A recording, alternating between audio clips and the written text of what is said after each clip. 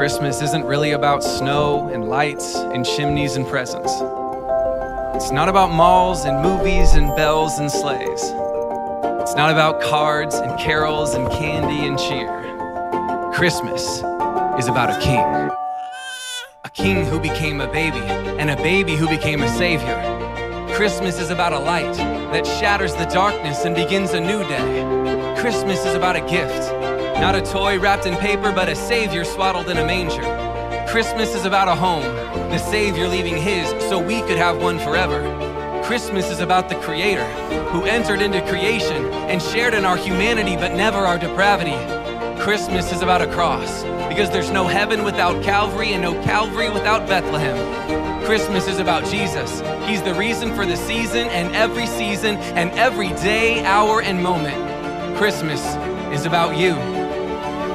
Because while it's true that Christ came into the world for you, don't forget that you came into the world for Christ.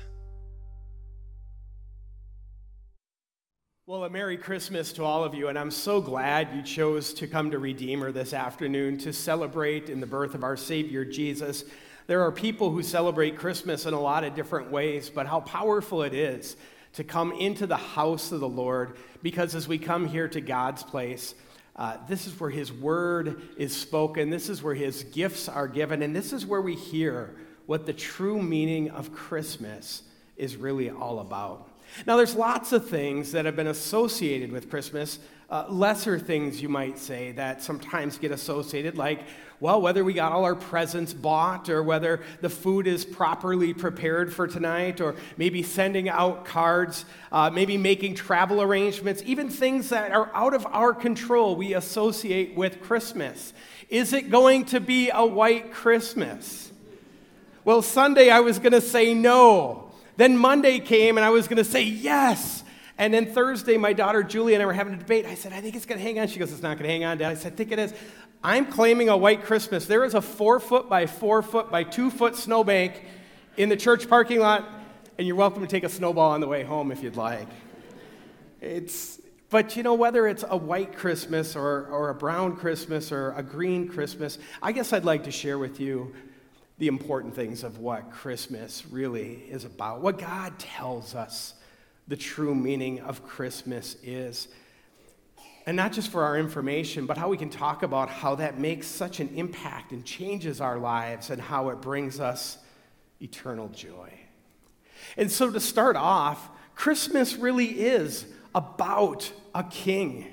In those days, Caesar Augustus issued a decree that a census should be taken of the entire Roman world. You see that Christmas narrative recorded by St. Luke it begins with talking about a Roman king, King Caesar Augustus, who issued an executive order that he might take a census, and because he did that, that made it so that Joseph had to travel to his hometown of Bethlehem, where our Savior would be born. But we all know that that's not the king who's the central focus of the Christmas story. The Christmas story is not about a Roman king. It's about another king. It's about our God who calls himself the King of Kings and the Lord of Lords. It's our God who reigns over the Roman king of that day. It's our God who is supreme over the kings of this day and the presidents of this day and the dictators of this time. You see, it was really the King of Kings who planned out that his son would be born, because you see, at just the right time, it wasn't Caesar who sent Jesus. It was God who sent his son. He sent him to be born under the law to redeem those of us, all of us, who could not keep the laws of our God. And Christmas time is a time to celebrate this king, that Jesus Christ, being God, is also the King of Kings and Lord of Lords, that Jesus is bigger than the kings of this earth, that Jesus is bigger than the political kingdoms that are so often warring against each other, and even factions that divide households, and Jesus is bigger than the dictators and the wars that are taking place in this earth during this sinful time. Jesus Christ comes to be our King of Kings, and he comes to us as a baby. And it says there in Luke, he continues, they hurried off, and they found Mary and Joseph and the baby who was lying in the manger. What's so special about a baby? Well, babies are precious, aren't they? Everybody feels the preciousness of babies, yet there are so many babies. I'm going to give you a number here. The number we have is 385,000. Now, the time right now is 3:36. In the next 8 hours and 24 minutes, when the hand strikes midnight, there will be 385,000 babies who have been born today worldwide. And yet, what makes this one baby that was born in Bethlehem so much different and special than the multitudes of children that were born at that time? And that's because we know, well, this baby was born of the Virgin Mary. That this baby was conceived by the Holy Spirit of our God. That this baby was different because he was sinless and he was holy. He was fully human like you and me, but he was different than us because he was God himself. And he was set apart for a purpose. He was given to us by God that we might receive him as a special Christmas gift. And Christmas is all about a gift. Not a toy wrapped in wrapping paper, but in his son who is swaddled in the manger. There in Luke 2:12 it says, "For there is born to you this day in the city of David a Savior, which is Christ the Lord. And this shall be a sign unto you. You will find a babe wrapped in swaddling cloths and lying in a manger." Swaddling cloths. When my kids were first born, I learned firsthand from the nurses how to swaddle them. Dads, if you're new to this, all you have to think of is a baseball diamond, right? Put that blanket in a baseball diamond, you put their head on second base. You go second to first, you go third to first, you go home plate to first, and you tuck them in, they can't move. You got them swaddled. Some say that even that swaddling kind of reminds them of the womb and makes them feel at peace and comfort. But here we see that our Savior was swaddled.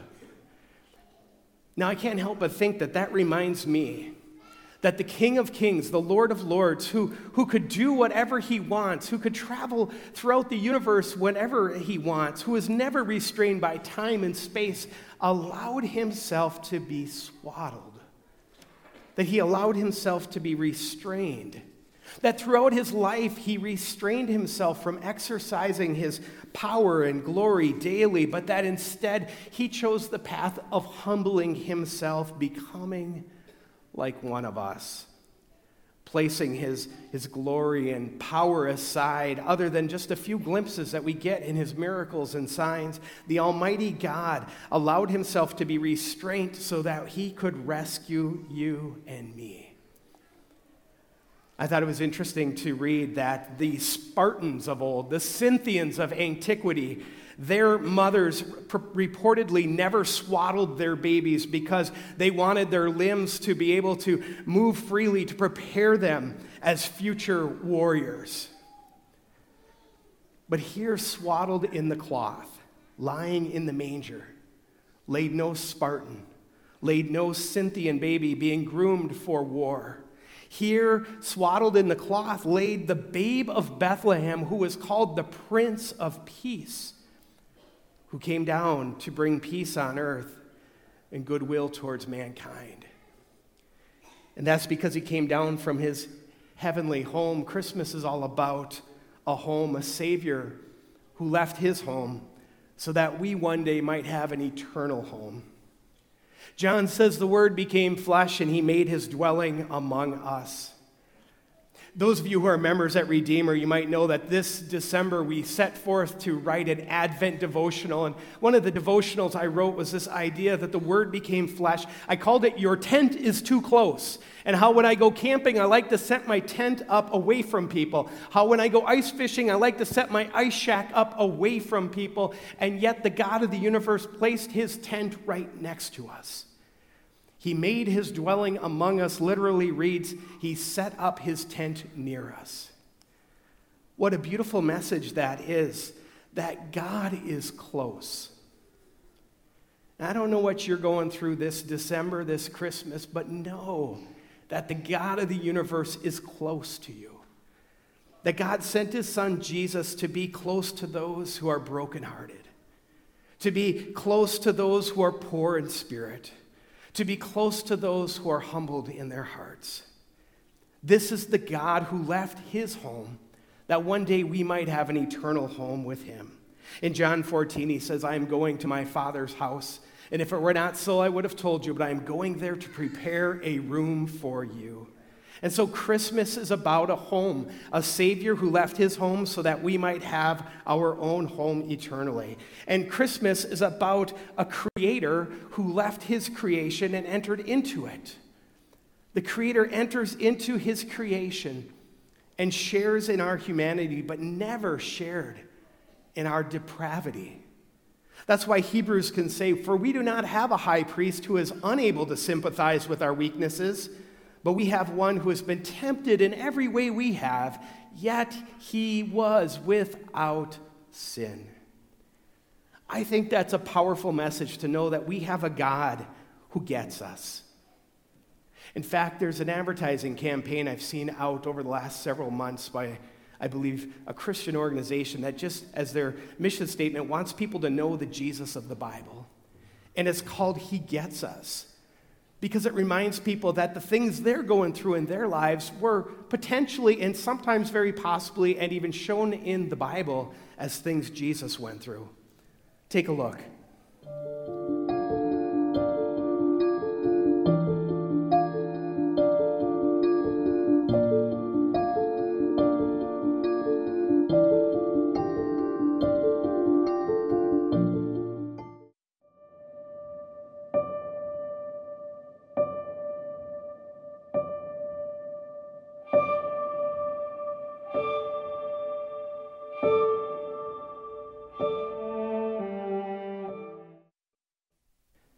They're short messages, but they get to the heart of it, don't they?